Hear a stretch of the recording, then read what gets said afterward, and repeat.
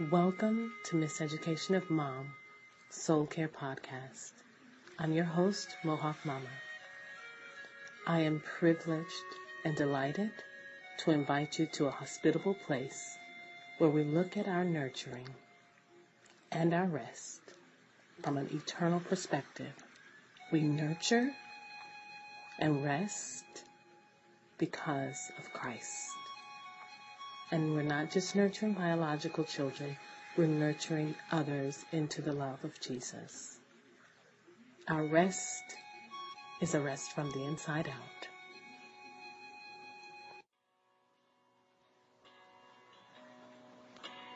Lord, you've been with me. Help me to believe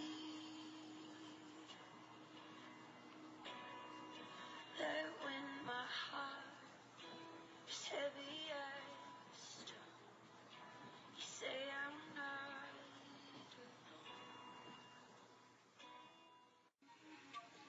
Well, welcome back, and thank you for joining episode 2 of our second season of Miseducation of Mom Soul Care Podcast.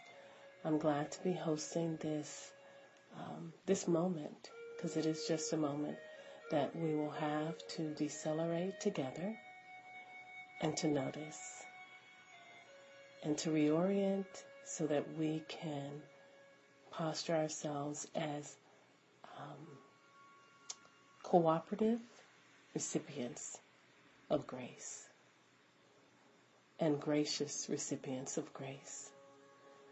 And so if you're joining me for the first time, I want to welcome you, and I want to also direct your attention to the mini devotional guide that is made available each time we begin to burrow ourselves in a holiday so that we're not propelled through it.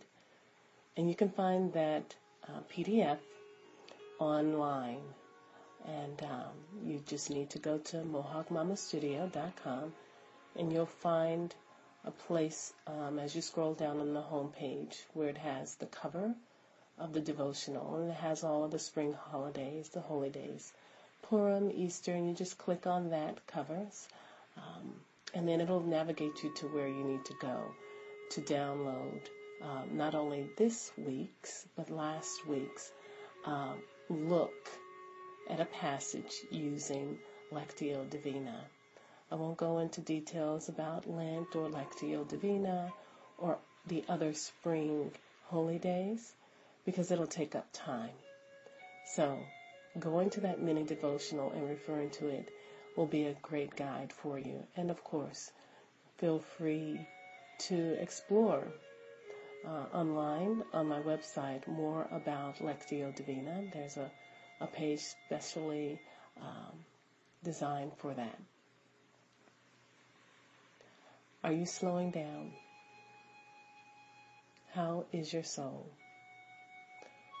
For me, I am slowing down in this change of the time with daylight savings time. So my body knows that an hour has just kind of shifted. So I'm slowing down from being accustomed to it being typically an hour later than it is now. So breathe in deeply and allow yourself to lean into the one that knows best how to navigate your 80-mile-per-hour life. And even if your miles are not quite that high, he knows how to slow you down to a rest where you can hear. So now let's turn our attention to listen. If you do have the guide already, then great. I will refer to it. And if you don't, it's okay. You won't get lost. I want us to remember that during this time of Lent, that there are overlapping Jewish feast days, festivals, holidays, And these are the Lord's days that we're looking at, because it's all His. Every day is His.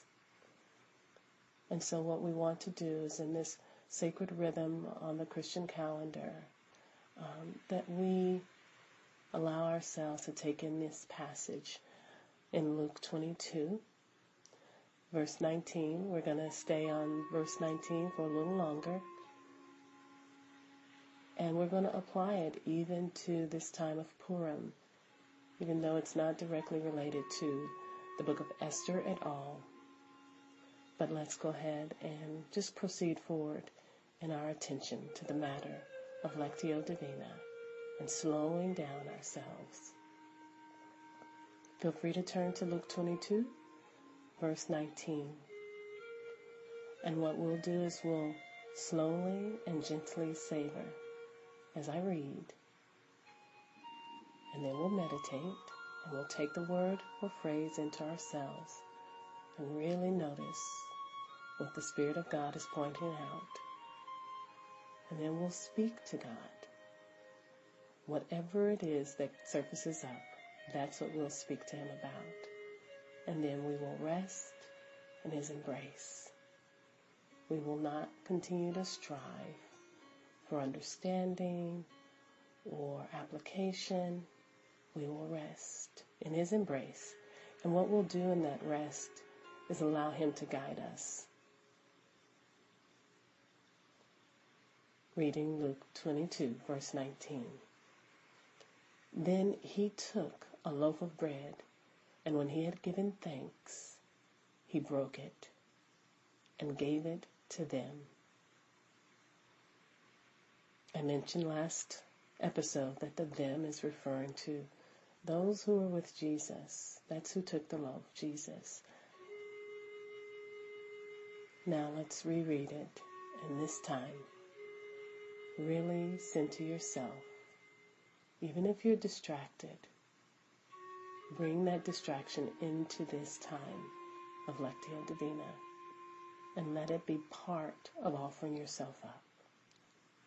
Here's our second reading. Then He took a loaf of bread, and when He had given thanks, He broke it and gave it to them. Now meditate. Really ponder. Look closely at a word or phrase or a sequence. Let it just continue to incessantly grab your attention. Don't try to take on too much of the passage. Bring it down to a word. Bring it down to just a few words. What is it symbolizing? What is it reminding you of? Keep mulling it over. And in Lectio Divina, the movements are not like steps. It's more like the flowing of a river. It's going to move in the direction of the wind. And let's consider the wind the Holy Spirit Himself. So, let's speak to God. Let's chat with our friend, our Savior, Jesus. Let's ask Him in this moment. Let's maybe just give Him the day's cares in this moment.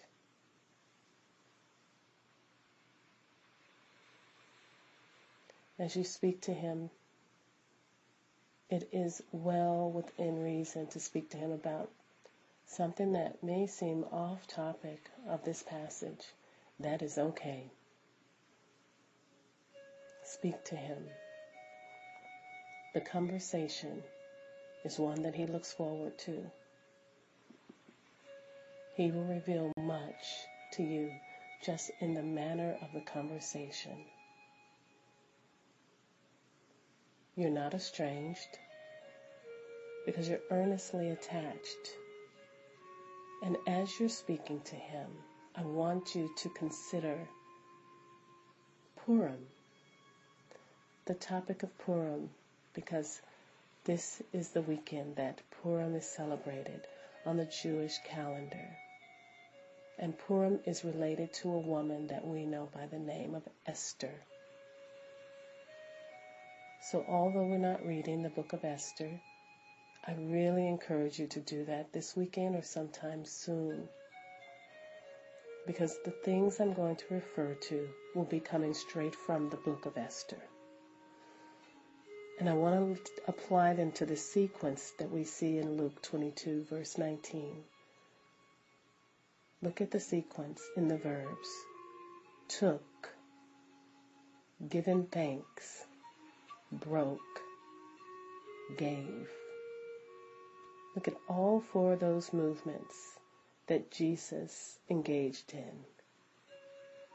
And begin to see that as a template, as it were, in your life and even in your own Bible reading. You don't have to force the template. You can just begin to notice. Just like Jesus took something. He took a loaf of bread and he gave thanks for it. There was gratitude. But instead of keeping the bread whole, he bruised it. He broke it. But it wasn't just for destructive purposes as one might think when you think of bruising or dividing something up. No, it's really about a beautiful multiplication. It's about sharing in fellowship. It is about a communal act. And then he gave it. He shared it. It was a gift. Nobody had to work for it or earn it. And so when we apply this to Purim, we'll see that in Esther's story, there was this sequence. If you just look closely. If you're not familiar with it, some of this may elude you, but in essence, when we see this sequence playing out in Esther, I just looked at it from the vantage point of Mordecai. Because Mordecai is Esther's cousin. And Mordecai took Esther. Her Hebrew name was Hadassah. He took her after his family was taken into exile into a foreign country. He adopted her. We don't know exactly what happened to her parents, but family was what she knew in Mordecai. And then Mordecai, as you go along in reading the text, there's an encounter that he has with Esther. She's already become the queen, and she has a very influential status. And there's something absolutely disastrous about to occur with the Jewish people, which of course, Esther and Mordecai are both Jews, but he had asked her to hide that fact in her growing up in exile. So she was not to let anyone know of her nationality. There was a lot of fear around that. We can relate to hiding, can't we? When we think that whatever could be known could jeopardize us. And this was that. And so there's this encounter Mordecai has later on after she's become queen. No one knows she's a Jewish woman. And now they're in trouble, and he's asking her to do something about it, to get involved. And initially, she is basically so frightened, so absolutely terrified that the answer is just no, I can't. I will have to be silent in so many words. I can't do this.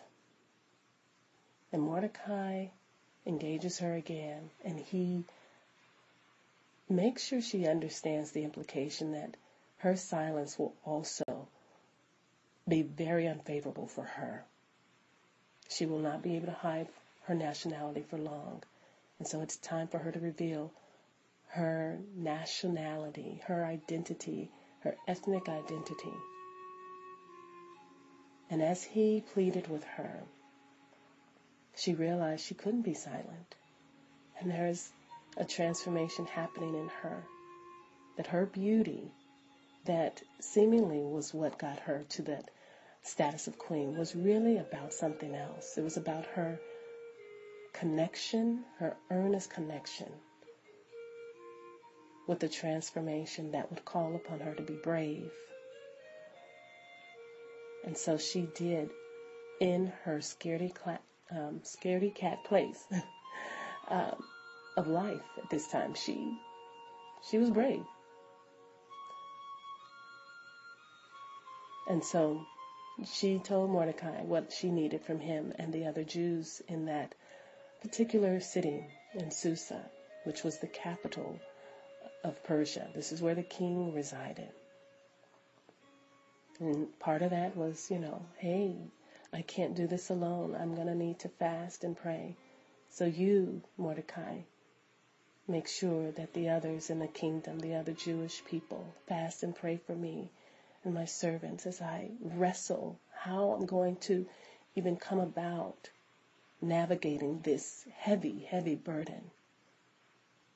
She needed time in prayer. She needed to bathe in prayer.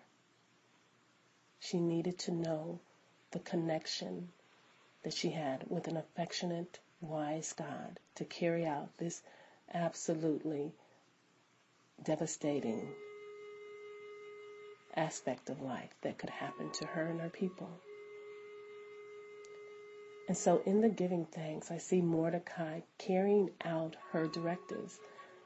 He is resolved that she is going to be providentially postured to carry out this intervention. Of course, God was doing the work, but it seems as if he's hidden. But Mordecai gives thanks as he follows her directives, gets the community involved. And this is also part of the breaking. He gives thanks in that going out, knowing that she has heeded to his appeal. And how does he multiply this? He goes and he shares this with the community of other Jewish people. And this communal act is bringing everyone into this earnest attachment of fellowship in prayer. And if you're wondering, okay, well, how does him giving to them fit this template? Well, it's also in that statement where it says in chapter 4, verse 17, particularly of Esther, is that he carried out her directives. So in that, he's of course grateful. He's going to make sure this fasting and prayer multiplies amongst them there in Susa, in the city. And he gives this gift of really synergy, working together with Esther and bringing others into that work. We're earthen vessels, and we're prone to breakage, and we're so fragile. And when God opens a gateway to his love in the hard places, we must have community. Consider that. Now, rest. Rest in knowing that in our reading in Luke and in our looking at Esther, that there is an embrace, and what Jesus takes, he then gives thanks for. And what he gives thanks for, he breaks. And what he breaks, he shares and gives it to those who are with him, who want what he has. It's unforced. It's unearned. It is grace. Let's rest in grace. That's the embrace. So now, as we close, how has your past week shaped your reading or listening of this passage in Luke 22, as well as just how this template of a sequence is placed over Esther's life, specifically affecting her relationship with Mordecai? How will this passage shape your perspective this coming week? I want you to contemplate that in this embrace. How will the passage shape you, your perspective? Not how will you implement or how will you be more productive. That's fruit. Fruit comes from being rooted and attached to the life source. Jesus is life-giving, and you are a life receiver. So rest in love, the source of all the life that flows through you. And as we come to this place where we part ways until we come again, I want us to take Jesus up on his invitation and his command to come to me, all who are weary. Come. And so, with that, let us work from that place of love and not for it. Thank you for joining me in this second episode in Season 2. I have enjoyed our time, and I hope that you've allowed for the presence of love himself to come in and ambush you with his affection.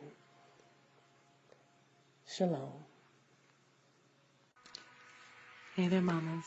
Around these parts, we invite and we encourage you to engage in the necessity of Sabbath rhythms. And these Sabbath rhythms are tied into your calendar. And so they are daily diversions, weekly withdrawals, monthly moments, and annual abandonments. So to learn more about Sabbath rhythms and to join the Miss Education of Mom community, visit mohawkmamastudio.com/Miss Education of Mom. You'll automatically receive the Sabbath rhythms updates and exclusives. And you'll just continue to stay abreast of the things that are happening with Mohawk Mama Studio, encouraging you to work from a place of rest and to savor life and the life of Christ from a place of rest.